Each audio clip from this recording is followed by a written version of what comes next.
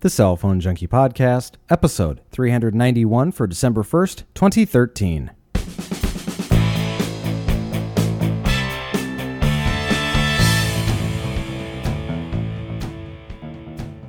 The DoD clears more airwaves for mobile networks, the Motorola G goes on sale in the U.S., and what does the future hold for 4G wireless networks? My name is Mickey Papillon. And I'm Joey Kappas. Brought to you each week by the Cell Phone Junkie podcast application, available now for Android, the iOS, and Windows Phone 8 for $1.99. Well, the U.S. Department of Defense came to an agreement with the National Association of Broadcasters this week to clear airwaves for mobile broadband networks. Specifically, the Department of Defense will vacate the 1755 to 1780 megahertz bands and relocate those operations to the 2025 to 2110 megahertz range. The latter band is currently used by television broadcasters for remote TV operations, but the broadcasters have agreed to share it with the military. This move will leave the 1755 megahertz range available for mobile broadband, and the NTIA believes that that block can be paired with the 2155 to 2180 megahertz block to offer both uplink and downlink operations. No word yet on when that will go to auction to be used. The CTIA Wireless Association on Wednesday announcing that a major mobile phone carrier stolen phone database has been completed.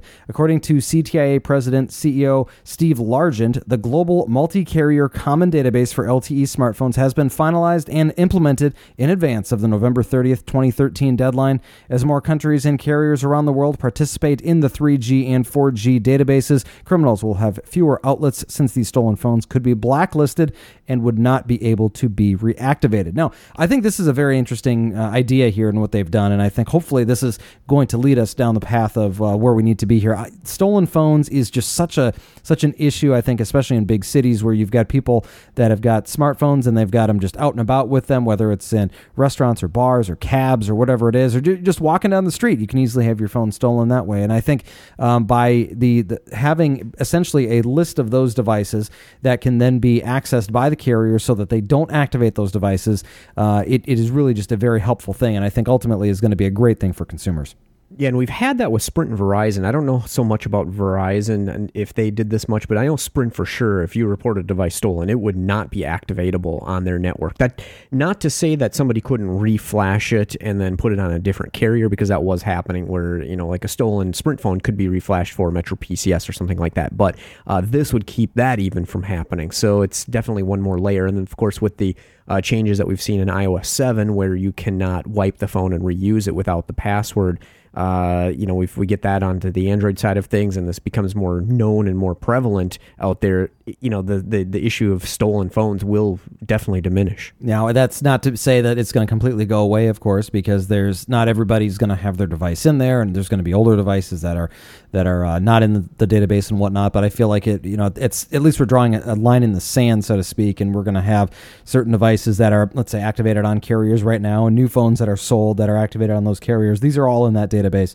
and as we move to a more global system here of maintaining this database, certainly that'll help with bringing devices from the U.S. to other countries, or trying to figure out ways to get them out to other places that they can then be activated. But in the meantime here, it looks pretty good for those here in the U.S. You're not going to have your phone stolen, probably if you're on a major carrier, and then have it reused on another carrier here in the U.S. A couple of pieces of device news. Nokia on Wednesday revealing the Lumia 525, an update to the 520 and 521. This increases system memory from 512 megs to 1 gig of RAM. The Lumia 525 has a 4-inch screen, a 5-megapixel camera, dual-core 1 gigahertz Snapdragon S4 processor, and swappable rear shells. The Lumia 525 is slated to reach select markets later this month for $200. No word if or when it will arrive in the U.S. Samsung on Monday announcing the Grand 2, a large-screen Android smartphone with middle-of-the-market specs. The Grand 2 has a 5.25-inch 720p HD LCD display, quad-core 1.2 gigahertz processor, and 1.5 gigs of RAM. Other hardware features include an 8-megapixel camera, 2600 milliamp hour battery, support for microSD cards up to 64 gigs, and support for HSPA Plus networks. The Grand 2 runs Android 4.3 Jelly Bean with Samsung's TouchWiz user interface and will be offered in white and black and also in pink in select markets. Samsung did not announce plans to bring the Grand 2 to the U.S. And Motorola on Tuesday, making the Moto G available for sale through its website to U.S. customers. The Moto G cost, get this, $180 is all for the 8 gig model, or $199 for the 16 gig model. The Motorola G was announced earlier this month. It has a 4.5-inch 720p HD screen, quad-core Snapdragon 400 processor, 5-megapixel camera, and an unlocked GSM configuration. The device ships with Android 4.3, but Motorola says they guarantee it will be upgraded to Android 4.4 KitKat early next year. We're going to talk a little bit more about this device with a question that we've got coming up here in just a minute. In software news, Samsung updating its Chat On messaging application for Android to provide the ability to send both SMS and MMS messages, as well as instant messages through the app. Chat On is a cross-platform messaging app that uses data networks to send messages rather than SMS. The new feature allows users to set Chat On as their text and picture messaging inbox. The app combines IM and SMS and MMS threads so that all messages sent and received from a single contact are in the same spot. For now, the feature is only available in Germany and Brazil. No word on when it will be coming to other parts of the world. Google on Tuesday saying that it is working on a fix for the Nexus 5 camera. Accordingly, they say the team is aware of issues and is working on a software update that will be available shortly. In addition to the Nexus 5 camera fix, Google is working to add support for raw imaging in the Android platform.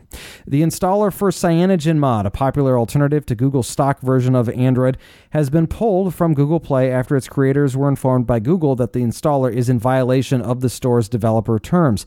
The Google Play support team told Cyanogen that the installer encourages users to void their warranty. So you can definitely still go get this with the, by sideloading this application. It's just no longer in the Play Store. So you can go over to CyanogenMod and get this application to install it if you want the easier way to install ROMs.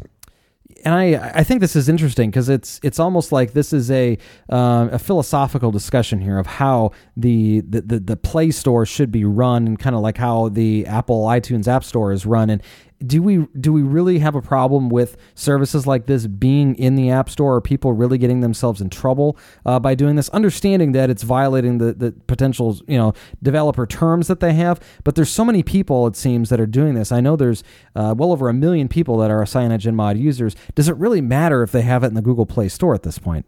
Yeah, it does, because people don't know what they're doing when they see this kind of thing. They really don't. They would have no idea how to recover from an error that they'd cause. They wouldn't know how to connect their device and go to ADB and get the SDK installed and get all the commands set to get it back to factory or reload it if need be. Yeah, that's, I suppose, a good point. I do think that it's great for those that want to, to modify and tinker around with their devices. It's a great way and an easy way to do that, understanding that there's a lot of different things that you can do and different tweaks that you can make.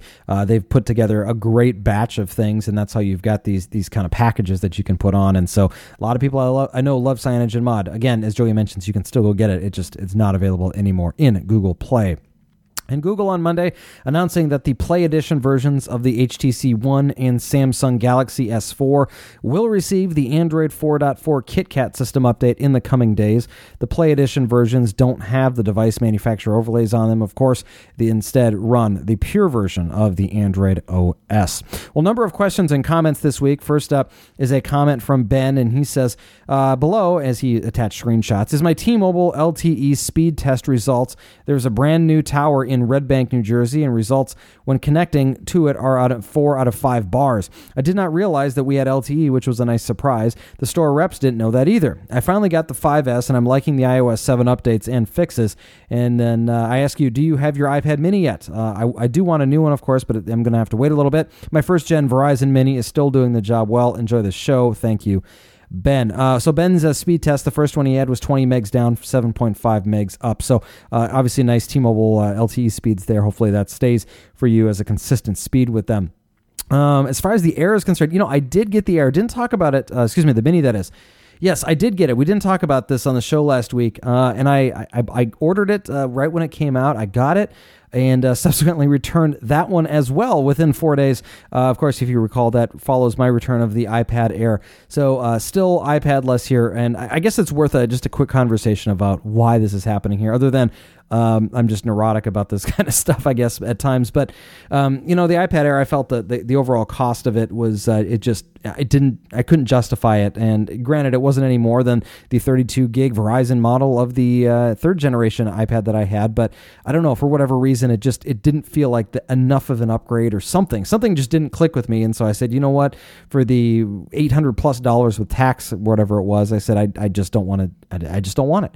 And so I said, well, maybe the way to go is to go with the Mini. And I had bought the original Mini, used that for just a couple of days as well, and realized that I didn't need a second iPad. So when I was iPad-less here this last month, I decided, okay, just get the new Mini, ordered that and got it. And what I realized is that this new model, and you've probably read it and heard about it in other reviews and stuff, it's amazing, because what they've done is they've taken out every reason other than screen size why you would want to make a choice between this version and the iPad Air. So meaning the two devices are essentially the same, they function essentially the same, and the experience overall is really quite good. And so it all comes down to whether or not you want a 10-inch screen or an 8-inch screen, basically. And to be honest, I figured it out very quickly. The Mini is just the wrong size for me. Maybe it's so many years of using the full-size model, I just couldn't get into it. I really tried. I mean, it was the only device that I had. It was nice and portable. I could take it with me a lot of places. I even splurged and got the nice full leather case, not just the smart cover, but the full case, which was great. And it was not right. And I think a lot of people are maybe thinking this way. And I know there's a lot of people, Ben, like you, that think the opposite way, that this is the Mini, this is the iPad, this is the way that it should have been. But Joey, I don't know, just for me, it just did not seem right. Yeah, and for me, I have to agree with you there. To me, for the extra $100, it's worth it to get the larger screen size, just for my use case, especially typing on it. Responding to emails, you can actually kind of touch type on it like a full regular keyboard, and that's something I know I could not do on the Mini. And I will tell you, the interesting thing is that I was trying to use it in a way that had me kind of walking around and using it. And so the typing on it was all done in the portrait configuration, which was fine. I mean, that works out actually very, very nicely. But what I realized is that if it was things like I wanted to take a picture and upload it or do something like that, or take a picture and email it, it just wasn't nearly as convenient as just pulling my phone out and doing that. And so I felt like I was shoehorning that into my life more than the iPad. Because at least with the full-size version, I never felt like I had to try and make this thing go with me everywhere. So it's interesting. The total opposite of what I thought was going to be. I did not like it. It wasn't portable enough, and so then the limitation of the smaller screen size just made it not feel right for how I wanted to use it. So very, very interesting kind of test with this. So now I'm kind of decision to make here. So do I go with another iPad? Do I go with something like a Nexus, or with some other smaller type of tablet, which is, as obviously with this conversation, probably not? Or do I maybe take a look at one of the bigger ones, like the Note 10 or something like that? Something like that, or wait for the supposedly large iPad that's coming. Which, okay, the 12-inch or whatever it is, 12.5-inch. I think that we could see something like that, Joey. I know you would love that, ultimately. But I don't know. That's kind of a long time to wait. But here's the other part of this that's been so fascinating for me. And this is, I think, for someone who isn't using a tablet on a regular basis, and you hear this and you're going to go, yeah, no kidding. I don't even really miss it, to be honest. I've got, a computer at home. I've got a computer at the office. I've got my phone in between.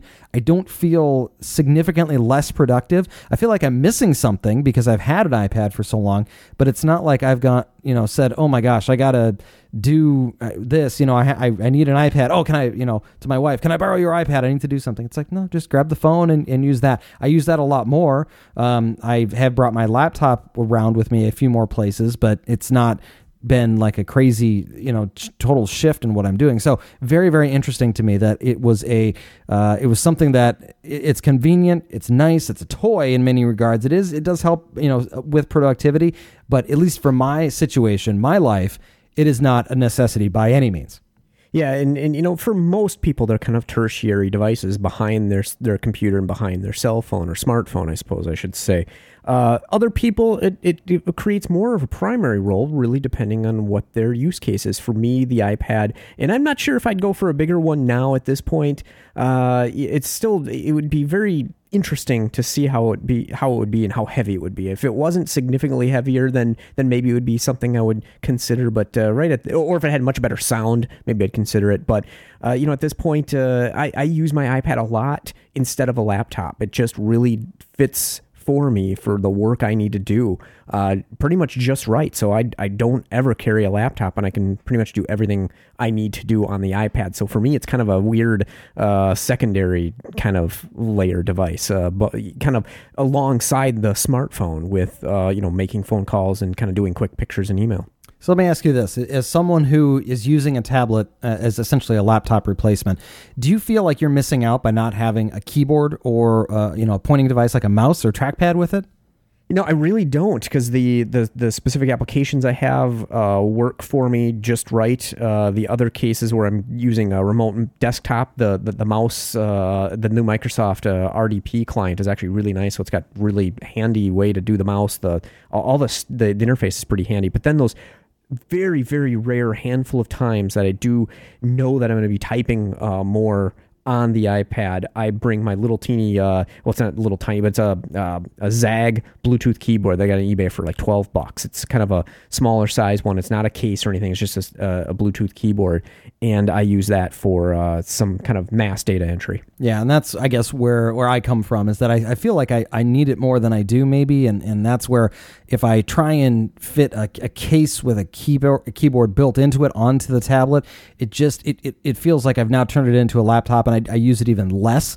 It feels more productive when I'm using it, but I don't use it as much. So I don't know. Maybe that's a hard thing for me that I'm going to have to just get over. And as you mentioned before the show, maybe just get a couple of keyboards and leave them around in different places, like in the office and a living room or something like that, and just use them when I need them. Yeah, I think that's a good strategy, Mickey, because the keyboard I have is not a case or anything like that, so I don't ever feel compelled to bring it with me or to attach it to the iPad, because I can't really, it doesn't do that.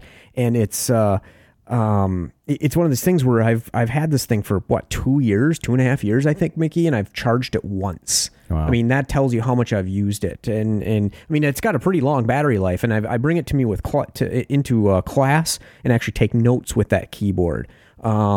Into Evernote. So that's one of my use cases for it. And that's pretty much the only time I use it, unless I know that I'm going to be kind of out and about to a coffee shop or something. For example, if I know I need to write some schoolwork in or write some emails, I'll bring the keyboard with me. One of the things that I always kind of chuckle at is I read these articles about tech writers, tech bloggers that are doing these stories, talking about the productivity and how, it's keyboards can make it infinitely more productive. I totally get that. But they're also doing, as their business, text entry. And so typing is something that they, I think, really need to have something that works really well for them. And that's just what it is. But for most people, I think it's processing of email. It's more triaging than anything else. And browsing the web, obviously the keyboard that's on the device is just fine for that. And, those types of things, you're not actually entering just, all sorts of different data. And this is where I get into trouble, because like I said, I feel like I'm not as productive, and I don't even really know if I need to have that in my life, if that's going to really make it that much better. And so my mind kind of spirals out of control, as it did this past week, into doing something like a Chromebook. And I know Chromebooks, again, for those that type a lot, are probably really nice, because you can do everything that you can do in a web browser on the device. And so there are certain, like, very, very specific use cases where I would really enjoy that. But the general kind of sense of things is that it's probably not the best thing for me. But the other thing is I'm not sold that the iPad is either, and that's very apparent to me this week when, like I said, I've gone out a couple of weeks here without an iPad, and it really has not been that big of a deal.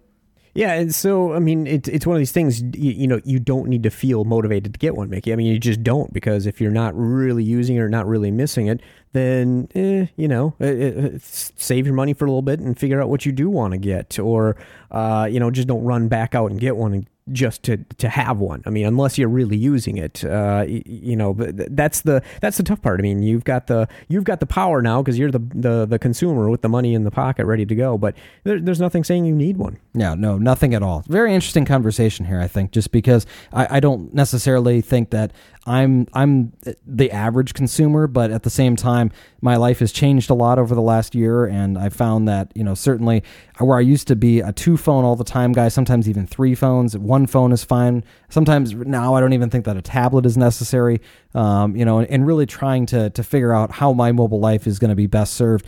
I will tell you, I picked up this week one of these Mophie juice pack heliums that was available through one of the deal sites, and I'm trying that out right now. It's big, it's bulky, especially on an iPhone. It just really doesn't feel at home because it adds so much weight to it, but it continues to give you longer battery life, much further past what you get, like basically twice as much as what you get. And so I'm trying that out and see if this is maybe a little bit better of a thing for me. And not that I'm ever, here's the other thing. Unless I'm traveling or something, I don't really feel the need to have an extra battery with me because I do just fine. But either way, this is the one of the things that I'm trying out here, just trying to figure out how to optimize what it is that I'm doing. Yeah, and for a battery, if I'm traveling, I will burn through a battery in half a day easy sometimes. But at home in my normal use, I'm still 50, 60% at the end of the day. So it's one of those things where if you do need it, you really, really need to have that. And I totally get it, that people love these things for what they are, and I can respect it. I also can realize how nice it is not to have something like this that adds the bulk to the device. What allows you to use the phone while it's charging. Yes.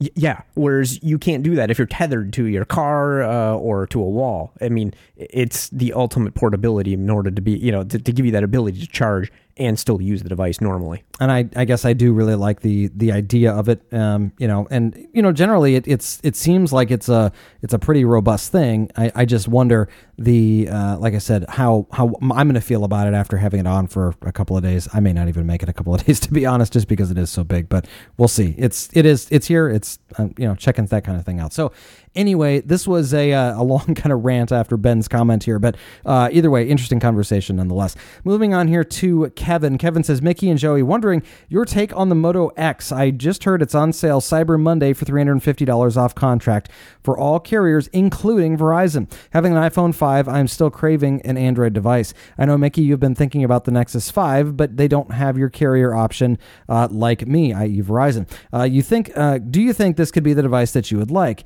On a side note, do you have any picks or suggestions on cool items you've seen for Cyber Monday? Thanks for everything, Kevin. Kevin, yes, happy Thanksgiving to you as well on that. I do think the Moto X could be an option. I'm going to keep an eye on it for the deals on Monday. The $350 could be something I could get behind. But here's the other part of it. We talked about it earlier in the show. The Moto G, not an option on Verizon, so that may be just a non-starter for you in and of itself.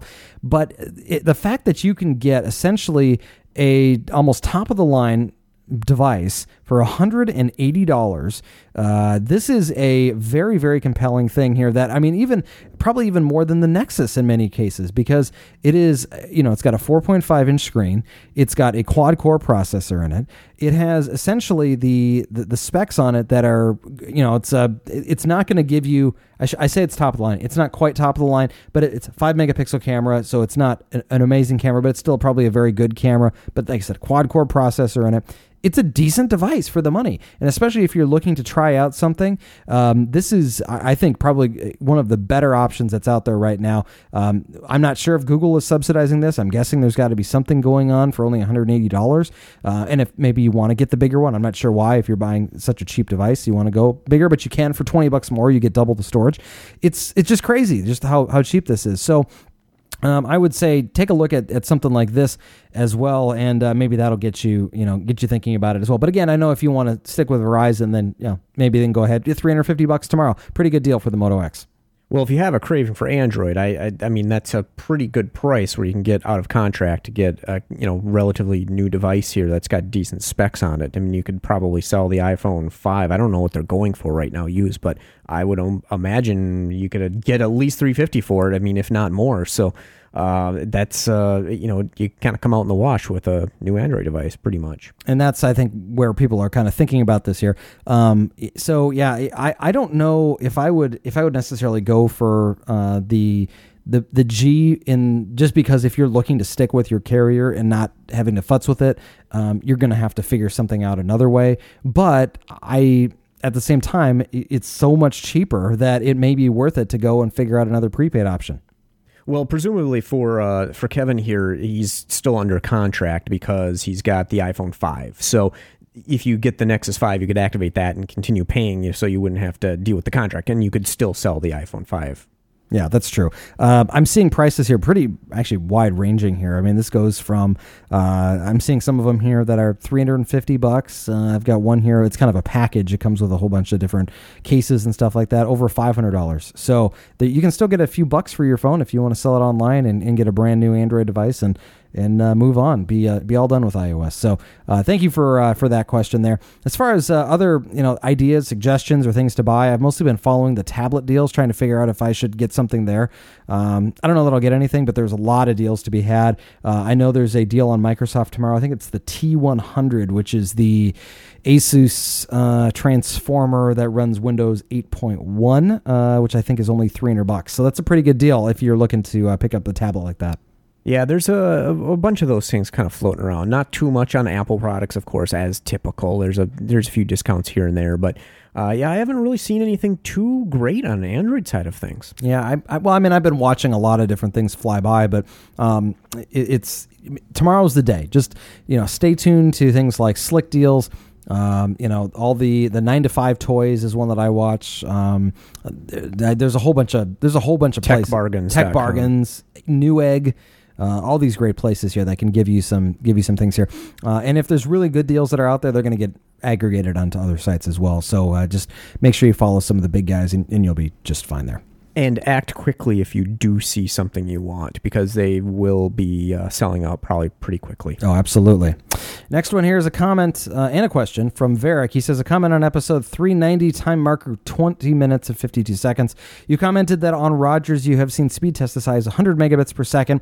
Rogers has deployed a 20 by 20 megahertz network compared to the 10 by 10 on AT&T and Verizon in the 700 megahertz bands. I think Rogers deploys on the 2600 megahertz as well. I wonder what the actual coverage is actually like. I think that we'll start seeing similar kinds of speeds for a while once Verizon and other carriers deploy the 20 megahertz channels in AWS, which I believe is what they're planning to do. Which leads me to my actual question. Where is all of this going? Demand for bandwidth seems to be going up faster than the speed at which carriers can put up new towers and acquire spectrum. Are we headed into a future in which cell phone towers have tiny coverage in order to reduce the number of subscribers per tower, but many towers put up and bands are used at very high frequencies or very low power, or perhaps both? Thanks, Varric. I think I think that's true. Actually, that's basically what Verizon said they were going to do with the AWS spectrum: is have lots of towers on the smaller the smaller wavelength, the higher frequency, because their range isn't so far. They can put a lot more towers and they can hold more subscribers per site because they're smaller. But at the same time, they're still going to have their 700 megahertz frequency kind of on the big overlay, especially for rural areas, less populated areas. So it's going to be both, actually, for their networks. And the other part of this that we have to mention is that the small cell market is something that we're going to continue to hear more about. The future of networks is very different than what we've seen up until this point. The ability to reuse spectrum is vital in making sure that we can have a network that is robust enough to handle the things we need to throw at it. So, and then the question about using data faster than they can build it, that is absolutely the case. And I think a lot of it is coming from kind of the recent transition from the 3G networks to LTE, of course. We've become more accustomed to using data on the devices. The devices themselves have become much, much faster. So, for example, on my iPhone 5, I can pull up a website just instantly almost. And this is now a year-old device. There's quad-core tablets. There's amazing, things you can do with the iPad, which I'm using on cellular. We've got so many more data using devices. I know cars, it's going to be kind of the next big thing in cars, streaming video. You just use it more and more and more. I mean, even think of how, like for me, how I use the internet at work just seems like every day that goes by, I use it more and more. And it's one of these things where services use more of the internet, and you're using more, VPN connections, you're using more and more. So it just like, the workspace, it's moving into the mobile as well. Yeah. And I think that's one of the biggest parts of why we're using more, is because there's more pieces of our lives that are integrated into these devices. There are more things that we manage now. There are more things that we're enjoying, or our entertainment is coming from these as well. And if you want to see how a network is going to be reusing the spectrum, or using the spectrum that they're buying up in many different ways, take a look at Sprint. They're already working to create their full network with access across 3 separate bands. That's going to give them versatility. That's going to give them the ability to run essentially a traditional network and the layout that they've had, but then add in for basically the insatiable need for the bandwidth of these devices, and prevent any sort of issue when it comes to the speed that is on a single band or single frequency, like what Verizon has been doing. So I think it's a very interesting thing that we're seeing here. This is just the beginning, and as we talk about this more, we're going to find ourselves really coming back to the things like the small cell, because this is a way to take an extremely busy area like a sports stadium or a mall or something where you've got tens of thousands of people within a few hundred yards, and they can put up these antennas that are at a very low power that the devices connect to. And as you walk, essentially just a few hundred yards, you're going to move from essentially connection to connection, and it's going to be able to reuse the spectrum, not right next to each other, but within a very small area. And that's very important, and I think a very interesting thing that we're going to see is a way to do it. Think about it as a collection that is of like hotspots, and as you walk around an area, you move from this hotspot to hotspot, and it kind of meshes together in a way that gives you essentially great service all the time. This is not a new concept; it's just new to the U.S. market because of just the way that we've built all our networks up until this point. Yeah, it's same concept of like AM radio, and at night, you have to turn your station's power down or even off completely if you're on the same frequency as another station that's bigger, way on the other side of the country. I mean, because the signals will travel hundreds of miles at night for AM, unlike FM that's, 120 miles or something, or 100 miles you can go with FM signals. And, these higher frequencies that we use for cellular are much, much shorter into the, 10, 5 mile range. But these higher frequencies like 2600, like you mentioned, is, they're probably only a mile or so. Yeah, and that's okay. I mean, if you're talking about a network that is going to cover, X number of people with, a certain, and trying to provide a certain level of service, it can't go that far. Keep in mind, there's a point where they get too high. If you look at stuff that's in like the 5 gigahertz range, if you use a 5 gigahertz Wi-Fi hotspot, you'll know that it really does a pretty poor job of penetrating walls and stuff, and you really have to place the router pretty efficiently in order to make the coverage work for you. But it's still, it does work, and you will be able to figure it out. And so we just, we've got these different options, I think. And that's the good news, is that we've got these different options to take advantage of. And as we talked about it at the top of the show, the Department of Defense is going to be moving and sharing some spectrum with the television broadcasters. And so they're going to be opening up some additional space, and that's AWS stuff. So that's all fairly decent spectrum. So it's a great question, and it's almost an open-ended question that there's not here's what's going to happen very specifically, because there's a lot of different moving pieces to this that the networks are going to deploy to make this really to have the best network experience for us as consumers. Finally, today is a question from Patrick. He says, Happy Thanksgiving, Mickey and Joey. There's not much information out there, but I would love to know if the Verizon Moto X Developer Edition is GSM unlocked. I'm on Verizon now, but have plans to switch in the future to AT&T. Well, Patrick, thank you for the question. Yes, I do believe it is unlocked. Knowing what we know about Verizon and the devices that they sell, it would be a good bet to think that the device comes with the SIM slot unlocked out of the box. You're right, though. There is not much information out there about it. I did quite a bit of searching on that and could not find a definitive answer other than to say that it appears that you can use this with SIM cards from other carriers. Whether or not AT&T is included in that or not is, I guess, to be seen. And typically, Verizon will just unlock if a device is locked. I used to do that with the BlackBerries. I used to have SIM cards in them. I'd call them up and say, "Can you unlock this?" Because I'm, traveling, and they'll just give you the unlock code. So if it is locked, which I'm sure it's not, I'm sure they'd unlock it for you. Yeah, so you shouldn't have a problem with that. Probably a good idea to pick one up, though. I mean, here's the other good news: is that for some reason, if you can get it and test it with an AT&T card, family member, friend, whatever it is. Get an idea. Once you have it, you can always return it to Motorola if, say, it doesn't work, and that's really what's important to you, is making sure that you do have that interoperability with AT&T there as well. Well, if you have any questions or comments for us, you can give us a call, 206-203-3734. Send us an email to questions@thecellphonejunkie.com. We'd love to hear from you. We'll get anything you have to say on a future episode. Happy Thanksgiving, everybody. I know it was a holiday week, hopefully a 4-day week for most of you out there. And we've got, get this, 3 weeks between now and essentially Christmas. So get your shopping done, whether it's tech gifts or not. It's a short season this year. Joey, thank you very much, as always, for your time. We'll talk to you later. Thanks for listening.